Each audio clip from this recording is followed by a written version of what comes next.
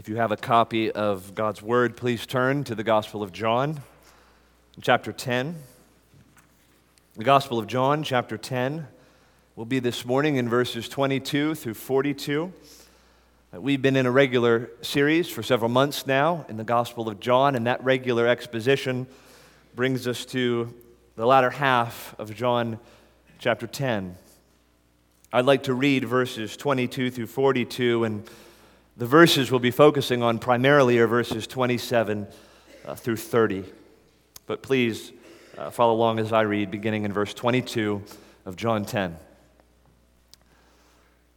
At that time, the Feast of Dedication took place at Jerusalem. It was winter, and Jesus was walking in the temple in the colonnade of Solomon. So the Jews gathered around him and said to him, "How long will you keep us in suspense? If you are the Christ, tell us plainly." Jesus answered them, "I told you, and you do not believe. The works that I do in my Father's name bear witness about me. But you do not believe because you are not among my sheep. My sheep hear my voice, and I know them, and they follow me. I give them eternal life, and they will never perish, and no one will snatch them out of my hand. My Father who has given them to me is greater than all, and no one is able to snatch them out of the Father's hand. I and the Father are one." The Jews picked up stones again to stone him. Jesus answered them, "I have shown you many good works from the Father. For which of them are you going to stone me?" The Jews answered him, "It is not for a good work that we are going to stone you, but for blasphemy, because you, being a man, make yourself God." Jesus answered them, "Is it not written in your law, I said you are gods? If he called them gods to whom the word of God came, and Scripture cannot be broken, do you say of him whom the Father consecrated and sent into the world, you are blaspheming, because I said I am the Son of God? If I am not doing the works of my Father, then do not believe me. But if I do them, even though you do not believe me, believe the works, that you may know and understand that the Father is in me, and I am in the Father." Again they sought to arrest him, but he escaped from their hands. He went away again across the Jordan to the place where John had been baptizing at first, and there he remained.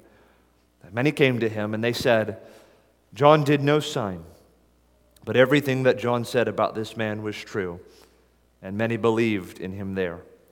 Let me ask that we pray once more. Let's pray.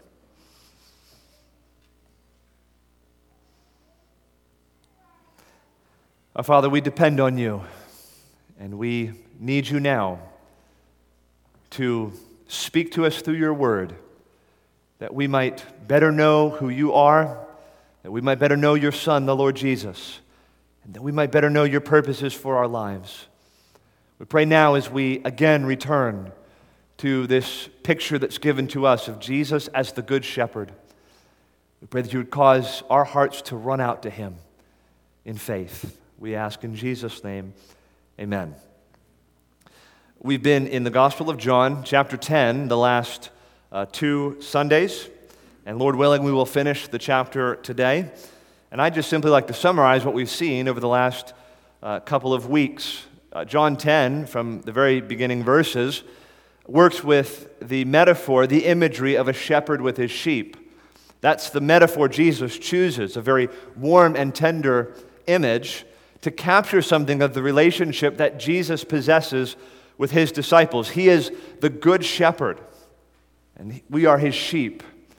And he is the good shepherd in that he lays down his life for the sheep. He knows each one by name, and he calls them by name, and they come out and they follow him. And we considered 2 weeks ago the various characteristics of the good shepherd. What did we learn about Jesus in his capacity as the good shepherd? That was 2 weeks ago. And then last week on Easter Sunday, we looked at verses 17 and 18 where Jesus says that he lays down his life that he might take it up again. That no one takes his life from him. He lays it down of his own accord. He has authority to lay it down, has authority to take it up again. And this is the charge that he was given, apparently, from his Father. To go, to live, to die, and then to rise again. That was last week. Verses 19 and 21 are essentially transitional. They document divergent reactions to Jesus, and we've seen this before in other passages. Then we arrive at verse 22, the beginning of the passage we'll consider this morning. Now, we don't know how much time has elapsed between verse 21 and verse 22. Probably not that much time at all, probably a matter of weeks. But I think we're to understand verse 22 and following to be thematically linked with what has gone before, because we're going to see that Jesus, again being questioned by the Jews, still makes use of this shepherd-sheep imagery. So it's all of a piece with what John has been telling us so far about Jesus as the Good Shepherd, and we as his disciples.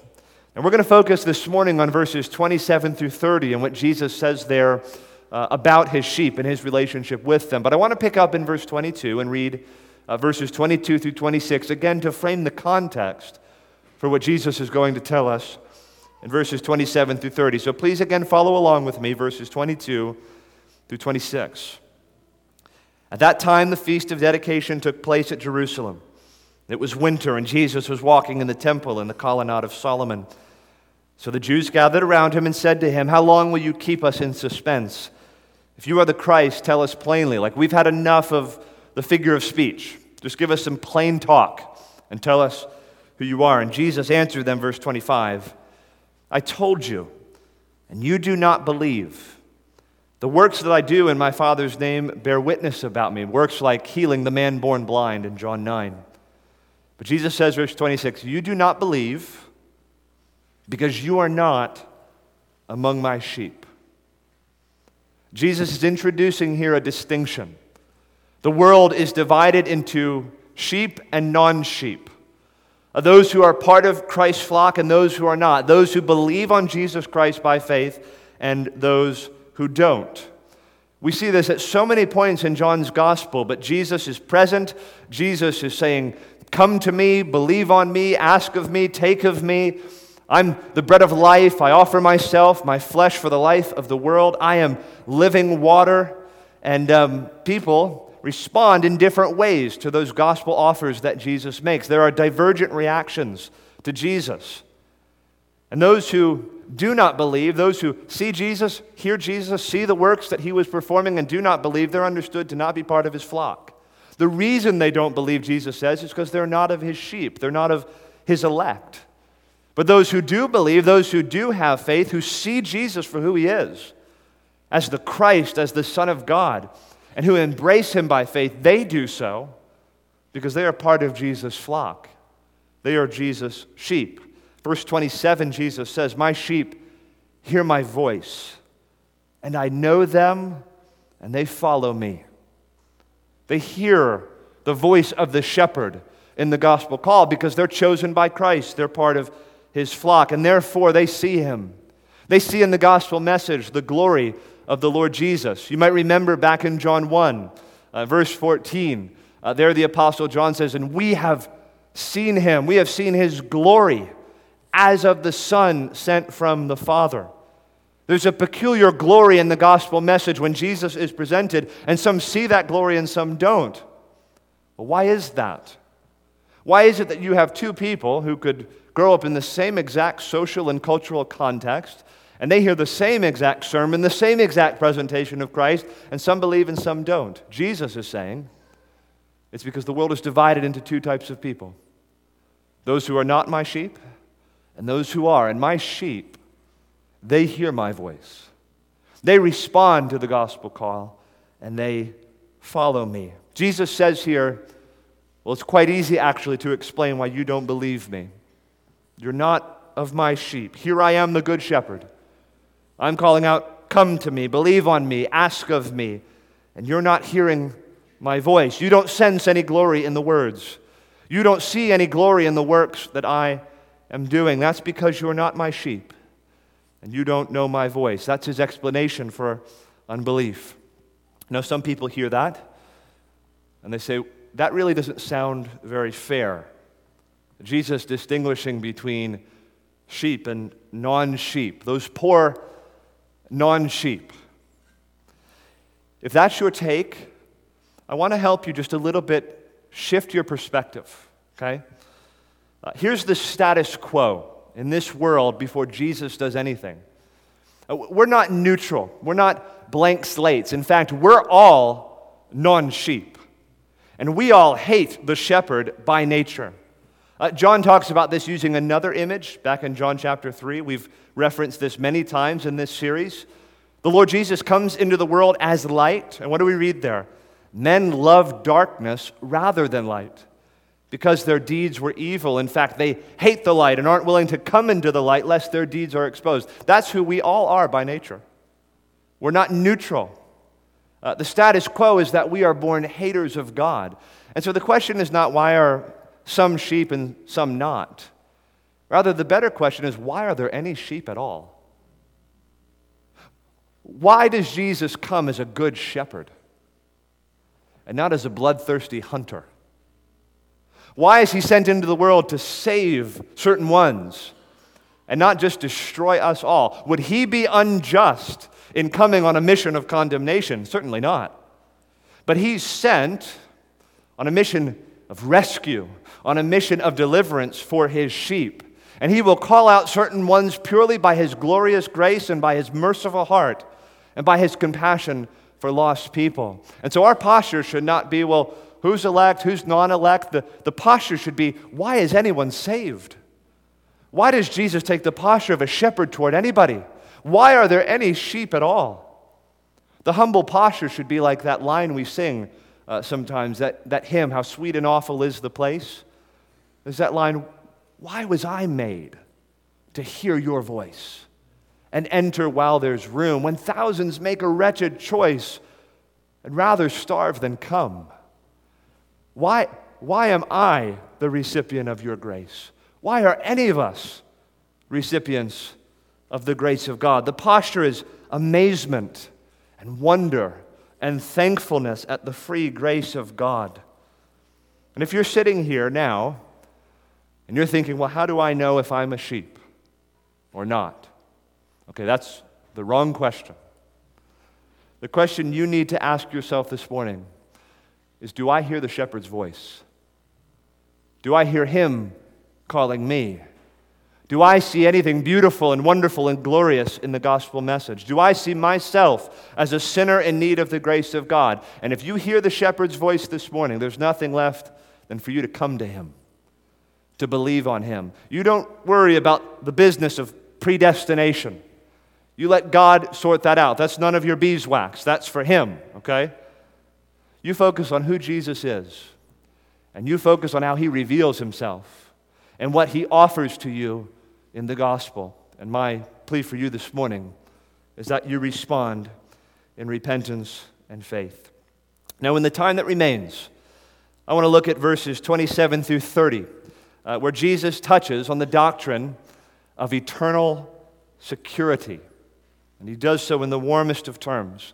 This doctrine is sometimes referred to as the perseverance of the saints, or probably we should more accurately refer to it as the preservation of the saints, God's preserving us. It has to do with that question that any new believer might ask, and that is, can I lose my salvation?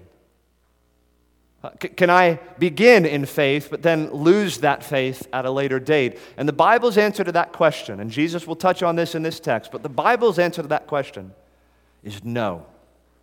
None of those saved by the grace of God and born again by his Spirit can ever lose their salvation. And we're going to see this morning the reason that is so is because Christ himself is taking initiatives to make it so. He is the one who preserves the people of God and ensures that they will never fall away and that they will never lose their salvation. That's the issue we'll be looking at this morning in verses 27 through 30. So we'll open up these verses along 3 lines this morning. First, we'll see the truth of eternal security. Secondly, the foundation of eternal security.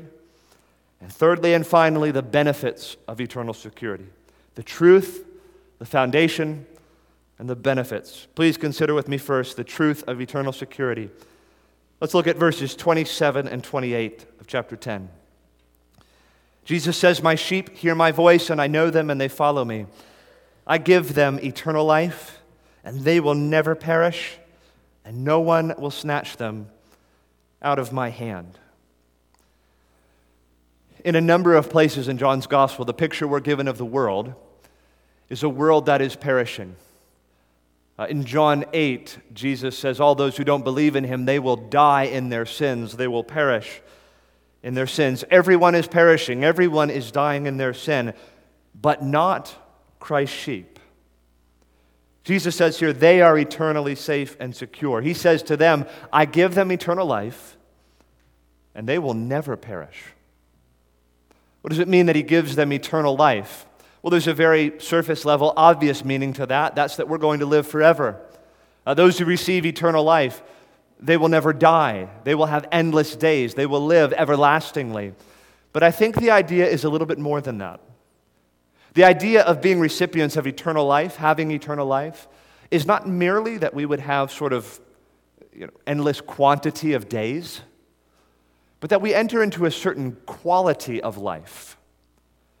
Eternal life is something new. It's not that, well, you had your beginning and then you just sort of keep going and keep going and keep going. You're going to live forever. It's that we've entered into a new experience with God, a new relationship with him. We're said in other places in John's gospel to, in some way, enter into the life that the Father shares with the Son. That's something of what eternal life is. In fact, in Jesus' high priestly prayer in John 17, verse 3, where he prays on behalf of his people, he gives a sort of definition of eternal life. He says this, John 17, verse 3, and this is eternal life, that they may know you, the only true God, and Jesus Christ, whom you have sent. Are we going to live forever? Well, yes, of course so, but it means so much more than that. To enter into eternal life is to enter into a new experience of knowledge with God, a certain sort of relationship with him, a walk with him. And Jesus says to his people, you are those who inherit eternal life. You're brought into this new standing, this new relationship with God. Yes, you will live forever, and you'll be given a new quality of life marked by knowledge of the living God and enter into the life of the Godhead itself. But more than that, Jesus says, I will give them eternal life, but then he says they will never perish. The world is perishing. The Lord's people will never perish. The word that means to perish in some contexts could simply mean to die. It's kind of like our English translations of the account of Esther. She goes in to see the king and she says, if I perish, I perish. Like if I get the axe, I get the axe. Okay? That's often what that word can mean, to perish. But it often actually connotes more than that. It's the idea of being utterly lost, utterly ruined, utterly forsaken. To perish is so much more than just your heartbeat stopping. It's sort of utter destruction, utter ruin. It's like being totally lost and forsaken by God. And Jesus says here, that will never happen to the sheep of his flock. That will never happen to the child of God. They will never perish. They will never be lost. They will never be forsaken and never abandoned. The world is perishing, but my sheep will never perish. And then Jesus in verse 28 uses a wonderful picture to cement this point. He says, and no one will snatch them out of my hand. I give them eternal life, they will never perish, and no one will snatch them out of my hand. There's at least two things I think we're meant to see there. First of all, we, Christ's sheep, Christ's people, his disciples, are pictured as being in Jesus' hand, which is understood to be the place of security and safety. It's the activity of Christ that is emphasized, his will, his determination to hold on to us. It's the image of active protection and care on the part of Jesus for his people. They're in his hand, safety, security. But there's a second idea here. The picture envisions various forces that would wish to snatch the sheep out of Christ's hands and do them harm. The text says that they are totally, completely unable to do so. The idea is Jesus is holding the sheep, he's holding his people, and there are forces, be they the world, the flesh, the devil, and they're trying to snatch the sheep out of Jesus' hand. And Jesus says they aren't able to do that. My grip is strong. I will hold them fast. No one can snatch them out of the Father's hand. It's interesting, you might remember a parallel text that we've seen earlier in this passage, this book. In John 6:37, Where there Jesus says, all that the Father gives me will come to me, and the one who comes to me I will by no means cast out. Again, they're in Jesus' hands, and there the idea is he's not going to let them go. He's not going to throw them away. He's going to keep them. That's his will for them. Here the idea envisions someone now coming in and trying to snatch them from Jesus. And Jesus says no one can do that. Utterly unable to do so. No one will snatch them out of the Father's hands. You might imagine the image. Sometimes I'll do this with my son, who's a toddler. You have something he wants, a piece of candy, a penny, whatever. And as a grown man, I'm holding it in my hand. He knows it's there. And he'll try to open my fist up and try to get it. It's a little game, right? Now, what are the odds that my 1.5-year-old son is going to get the candy or whatever out of my hand? Well, he can't do it.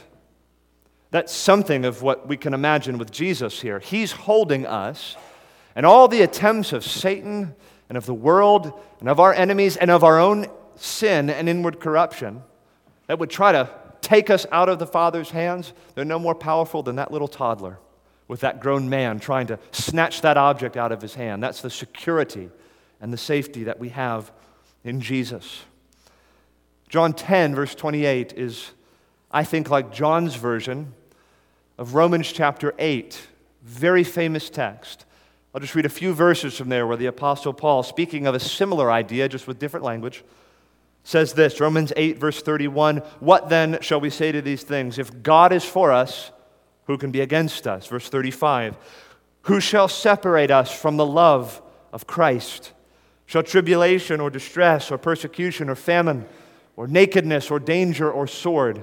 Verse 38, "For I am sure that neither death nor life nor angels nor rulers nor things present nor things to come nor powers nor height nor depth nor anything else in all creation will be able to separate us from the love of God in Christ Jesus our Lord." Total safety, total security.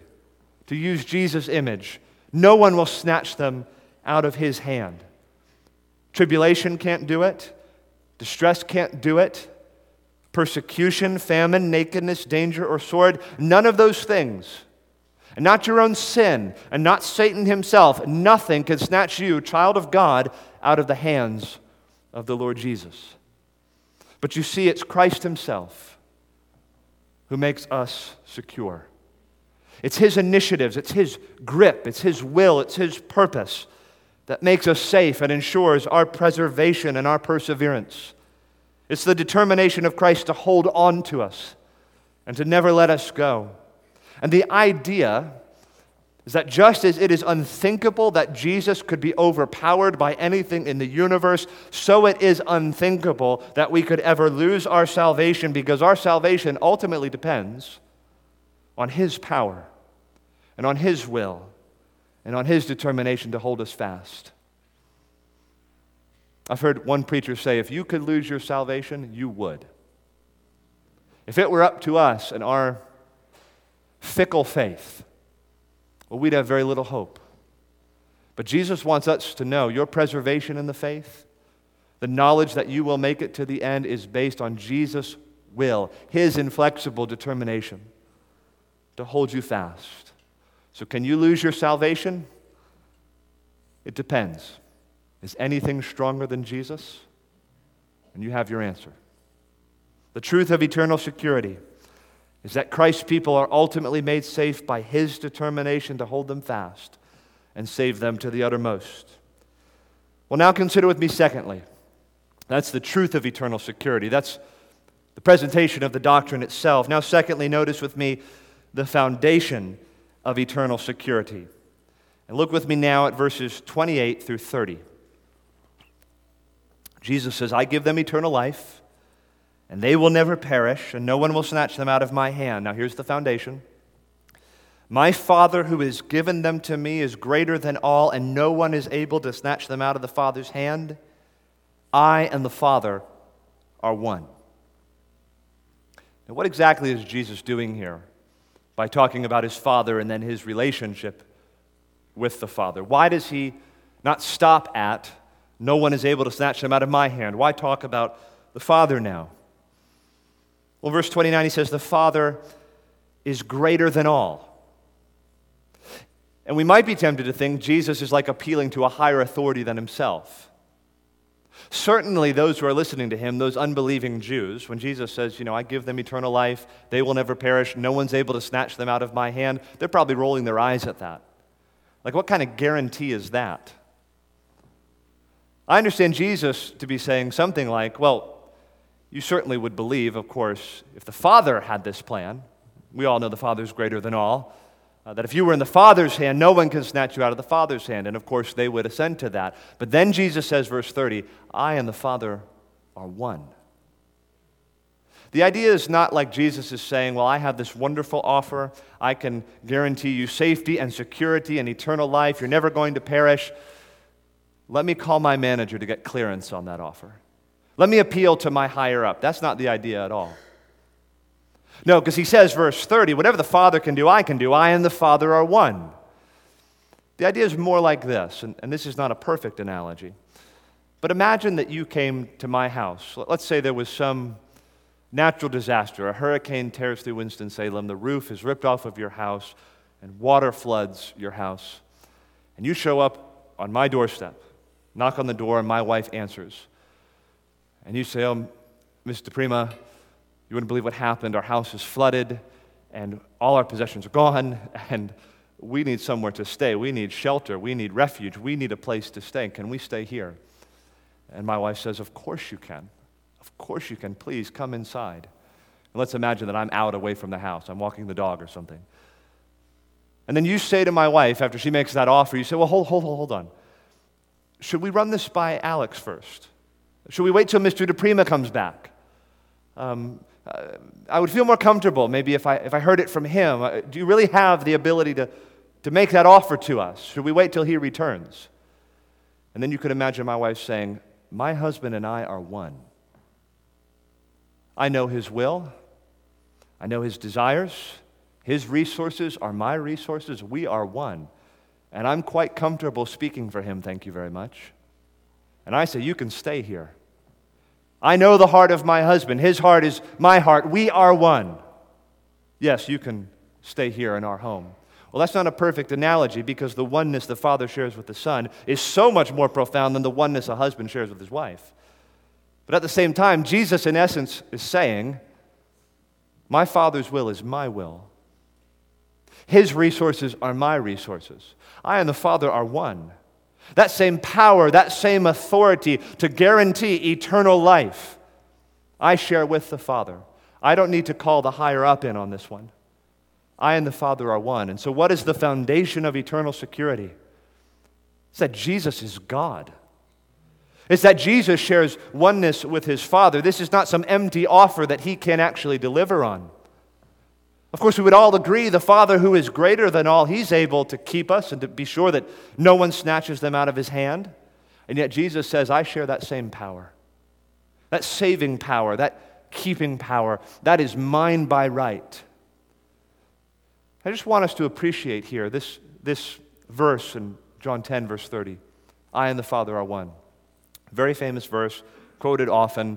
It was a significant verse in the crafting of the early creeds of the church. In the Nicene Creed, we say that the Son is of the same substance with the Father. He's very God of very God, right? What I want you to appreciate is that this statement, I and the Father are one, it's not introduced to be sort of the forerunner to a creed, primarily. It's not introduced to be a subject for debate among theologians. This profound theological statement is presented so that you can know that when you breathe your last breath, you are no less safe in Jesus than when he first saved you. This deep theological statement that the Son is one with the Father is given to you so that you can be assured that you are safe and secure in Jesus' hands. Listen, theology matters. And shame on us if we don't study it in such a way that we learn the great fruit and benefit for our lives. This is meant for our security, for our encouragement. Understanding the very nature of the Son allows us to sleep soundly at night, knowing that we're safe in his hand. This is the foundation of eternal security, that Jesus is one with his Father. And he commands all the same resources as the Father. He has the same saving power and the same keeping power. And if you are safe in His hands, you're safe in the hands of God. But now consider with me, thirdly and finally, the benefits of eternal security.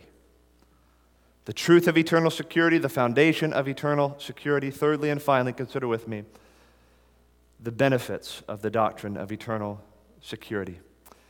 These benefits are not enumerated for us in the passage itself. I'm actually drawing from other places in the Scriptures. There's many benefits to knowing that we're eternally secure and safe in Jesus. I'm just going to list three, okay? Three benefits from the doctrine of eternal security. The first is this. The doctrine of eternal security gives us spiritual stability. The doctrine of eternal security, of Christian assurance, gives us spiritual stability.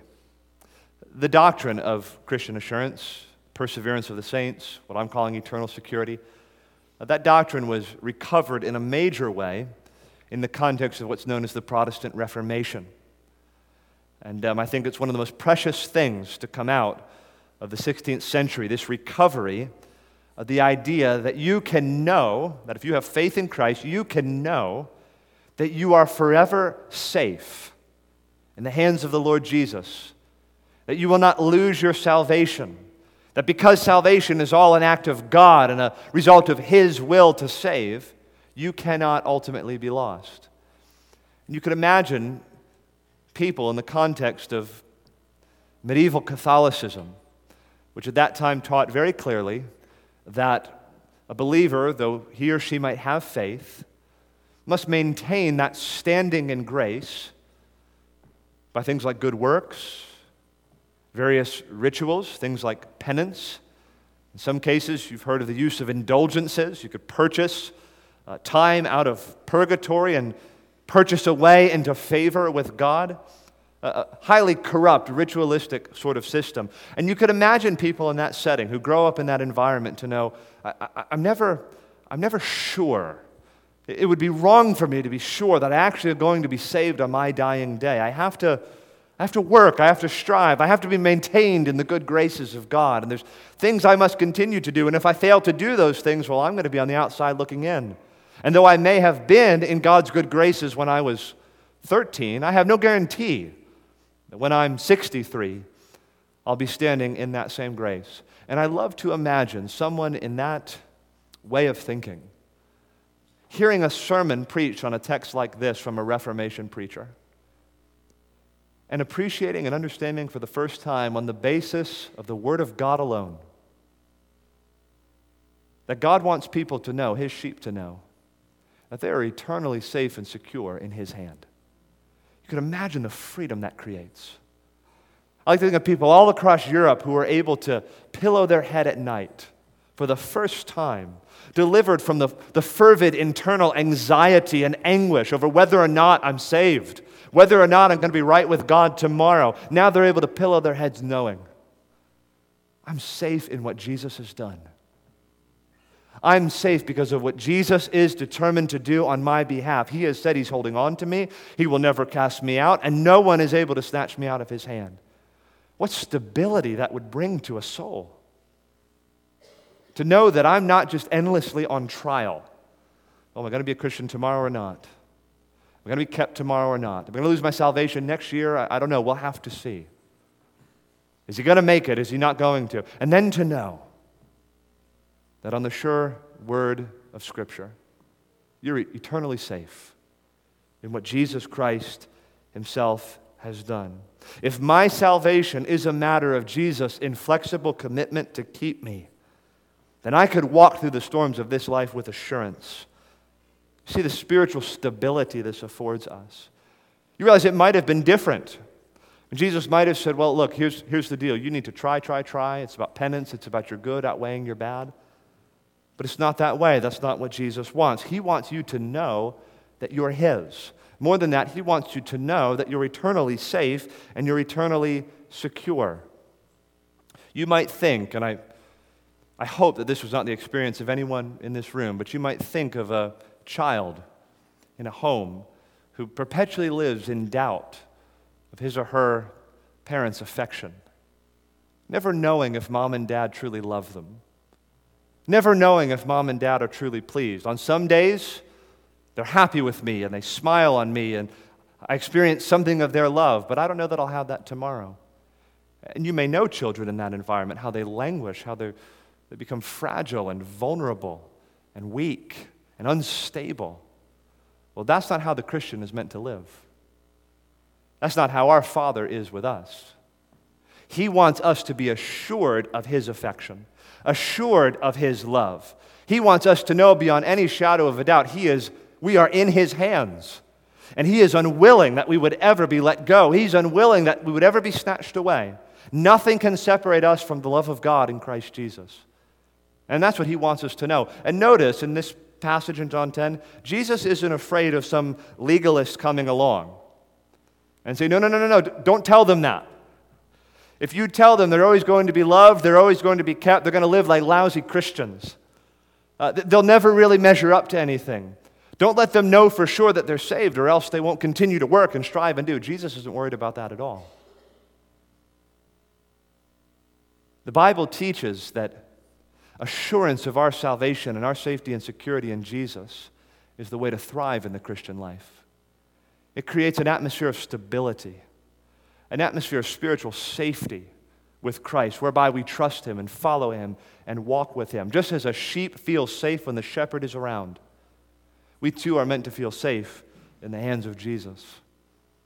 The Apostle John, sometime after, we think, writing this gospel, he wrote some letters, we believe, from Ephesus. 1st, 2nd, and 3rd John is what they're called in our Bibles. And in 1 John 5, verse 13, John says this, I write these things to you who believe in the name of the Son of God, that you may know that you have eternal life. Assurance of salvation, assurance of eternal security and safety. That's not to be like some sort of rare jewel that only some Christians possess. It's like a gold ring that every Christian is to wear on their finger as their new birthright.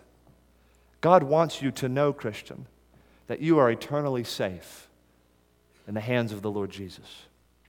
That's the first benefit. The doctrine of eternal security gives us spiritual security. Secondly, the doctrine of eternal security makes us God-centered as opposed to man-centered. I wasn't sure how to frame this point. Even now as I read that heading, I don't really like it very much. I mean to say a lot more than that, actually. This point makes sense if you imagine a world in which we actually were not made eternally secure in Christ. Imagine a world in which we were not guaranteed eternal life as those who are born again. Imagine that we could lose our salvation. Well, listen, if the maintenance of our salvation depended on our doing, we would always be centered on self, wouldn't we? I'd always be examining myself. I'd always be inward looking. There'd be this sort of morbid introspection, always thinking about myself, a sort of unhealthy self-scrutiny. But if our security and safety is rooted in what Christ has done and is doing on our behalf, then we're freed to focus on God. We become assured and happy and thankful and cheerful. We can leave behind the sort of frantic, stressed out kind of worry that other universe would create. But if we're safe in Christ, and if we're saved by His grace, sustained by His grace, kept by His grace, if it's all a result of the inflexible will of God, well, I'm free to think about God now. I'm grace-oriented. I'm God-centered. I'm not looking at myself all the time and evaluating my motives and my sins and all of that. I'm looking to God for His grace. And I'm thanking Him. I'm celebrating Him. I'm adoring Him. I'm focused on Him and what He has done and what He is doing for me. It creates an overall God-centeredness. The focus is on the glorious grace of God in calling us and saving us and keeping us. God gets glory and God gets attention and God is thanked and God is adored for what He is doing. The focus is all on Him. And because it's on Him, Our orientation is not dour anxiety over maintaining our standing in grace, but it's thankfulness, and it's cheerfulness, and it's happiness in what Christ has done to make us safe in God. I'm encouraged to think way more about God and about the Lord Jesus than I am about myself, and that is a great blessing, great benefit to eternal security. Now, thirdly and finally, third benefit to the doctrine of eternal security. The doctrine of eternal security makes us free to take risks for Christ. The doctrine of eternal security makes us free to take risks for Christ. Now, work with me here on this point. I think to appreciate this point, you have to sort of penetrate into the psychology that Christian assurance creates, the overall frame of thought and life that the doctrine creates. In general, and it's important that you hear me, in general, it's not universally true. In general, unassured or underassured people don't go to the mission field. They don't sacrifice their lives. They don't take risks. They don't attempt great things for Christ because ultimately they're unstable and they're unsure. They're not free with their lives because at the end of the day, this life may be all that I have. Can I really be assured of everlasting life? Can I really be sure that God will accept me at the end of the day? Can I know that I'm eternally secure in Jesus? Do I know that I'll inherit the earth with Christ? I'm not so sure. And you see, there's a lack of freedom in that. And I fear that Christian people, due to a lack of assurance, never really sort of go all in with Christ.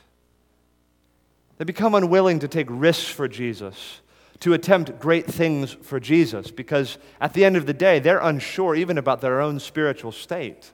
They've not really walked yet into the freedom of what the promise of eternal security is meant to engender and meant to create. They don't risk their lives if they don't believe and know beyond shadow of a doubt that their life is secure in Christ. Or as Paul says in Colossians 3:3, that their life is hid with Christ in God. Godly risk-taking usually happens from a posture of assurance, knowing that I am safe in Jesus' hands, knowing that I'm safe in Christ, makes me willing to use my life in ways that I wouldn't have otherwise. Remember Romans 8:35. Who shall separate us from the love of Christ? Shall tribulation or distress or persecution or famine or nakedness or danger or sword? What's the obvious answer? No. Nothing can separate us from the love of Christ. But it seems that there's an assumption in that verse, in that passage. Our assurance of eternal security and of the unending love of Christ actually enables us to face tribulation, distress, persecution, famine, nakedness, danger, and sword. This is the idea. Jesus' close-handedness with his sheep allows us to be open-handed with our lives. Because we know we're eternally safe and secure in him, we can be open-handed with our lives. Because he's never letting go of me, I can let go of this life. I can say with Martin Luther, let goods and kindred go. This mortal life also. The body they may kill. God's truth abideth still, and his kingdom is forever. And you know what? I'm a member of that kingdom. I am the beneficiary of eternal life. My life is hid with Christ in God, and therefore I could be open-handed with this life. I can give up goods and kindred. I could take risks for the Lord Jesus. I could go to the mission field. I could live all sorts of ways that I was not free to live before I was given this guarantee that I will never be lost from the Lord's hands. I will never be snatched out of his hands. If you're safe with Christ, then you are free to live like the Apostle Paul, who said, for me to live is Christ, and to die is gain. It's that assurance that to die is to enter into gain that frees us now to live courageously for Jesus. Because I know my lot is secure. I've been promised eternal life. I will never perish. No one will snatch me out of the Lord Jesus' hand. That creates freedom to take risks for Christ. I fear there are a lot of Christians who would never say they lack assurance of eternal life, but man, they sure act like it. It's one of the greatest tragedies to me when you see Christians clinging to their health as though it's like the only thing they have. You'll hear people in the world say that, well, you only have your health, right? The goal in life is to be healthy and happy. And you see how lost people, because as the scriptures say, their lot is in this life. Their good things are in this life. They cling to life. And the most important thing in the world is to have the best possible health care and the best possible doctor. And the worst thing that could ever happen is to get a cancer diagnosis or something like that. Can I encourage you, brothers and sisters, when you enter the consultation room to talk to your doctor and hear that diagnosis, whatever it is, shouldn't that consultation be markedly different for the Christian than for the non-Christian? We're going to receive eternal life. We're safe in the hands of Jesus. I don't need to worry about my health. Put all the necessary qualifications on that. But we have other things that we've been promised. Our good is not only in this life. We don't cling to health as the most important thing in the world because we have eternal health in Jesus. You see this also, this mindset in couples who feel so slow to take any risk for Jesus, to actually give up of their time to serve in the church or to live their lives in some sort of open, radical sort of way. I encourage you, husbands and wives, talk about this. Say, I want to live my life like John 10, verse 28 is true. That we actually will inherit eternal life. We will never perish. No one will ever snatch us out of the Father's hands. No hedging. We are freed now to live in a way that we were not free to live before. Life will not boil down for us to health and vacations at the beach and a really inflated retirement and just leaving the biggest possible inheritance we could leave for our kids. We want to live for different things. And we're freed to do so by what the Lord Jesus himself has promised us. I'll tell you, one of the ways I've seen this worked out, and it's an utter tragedy to me, I have friends who this day are not on the mission field because Christian parents and grandparents have pressured them not to go. Son, daughter, I can't bear to be without my grandbabies. I don't think you should go. And son, we really could use you here, and what are we going to do about Saturday brunch? What are we going to do about the family vacation every year when we go out to the beach house? I think that's an utter tragedy. We're safe in the Lord Jesus. We are the beneficiaries of eternal life. We don't cling to vacations at the beach. We don't cling to our health, to our money, and even to our own children. If they're in Christ, we hold them with open hands. We say, Lord, take them. Do whatever you want. We're going to have eternity at the beach. Our family will be together there around the throne. I'm not worried about lost time with my kids and my grandkids. It's better for them to go and to share Christ with a lost and dying generation. But what I want you to see is that what makes us so open-handed in that way is the assurance that we are eternally safe and secure in Jesus. That we are those who inherit eternal life, who will never perish and who can never be snatched out of Jesus' hands. You can go, son. You're safe in Jesus. And we'll have our time together. The doctrine of eternal security frees us to take risks for Jesus. I want to close with this question. You say it's a wonderful thing to contemplate what Jesus has promised in his word. These words here that he gives eternal life, no one's able to snatch his sheep out of his hand. That's wonderful. When I look at that and I say, praise God. But what do I do if I lack assurance of that truth? Like, I know when I'm looking at the Bible and I'm at church and I'm praying and singing and we're all together, like, I know I am safe and secure in Jesus. But then I go home and then the week happens and things happen and I just sort of lose my handle on that. Lots of Christians struggle with assurance. Am I truly a believer? Am I truly saved? Am I truly safe in Jesus? I want to encourage you with 2 quotes from Charles Spurgeon, great British preacher. He says this: assurance is to be found where faith was found. Assurance is to be found where faith was found. Essentially what he's saying is that when you doubt your salvation, or you're not sure, you don't have a sense of your eternal security in Christ, well, don't go back to the record book. Pull up all the old files to see, well, do I act like a Christian or do I not? No, you're to go to Jesus. You're to look to Him. And you're to believe on Him. Assurance is to be found where faith was found. He says, your business is to go to Christ as you are and trust Him, and you shall have it. Now, here's this second quote that I think is so important. Spurgeon said, when I cannot go to God as a well-assured saint, I can always go to Him as a needy sinner. You say, I don't feel eternally safe and secure. I don't have a sense that I'm in Jesus' grip. I don't feel like a well-assured saint this morning. You can always go to Him as a needy sinner. There's never a time that you can't. And I say that here to you who are outside of Christ, who've never believed on Him. You can go to Him this morning. You can always come to Him as a needy sinner. And His sure word is that He will receive you. He will save you. He will make you a sheep of His flock. And He will be eternally good to you. Let's pray.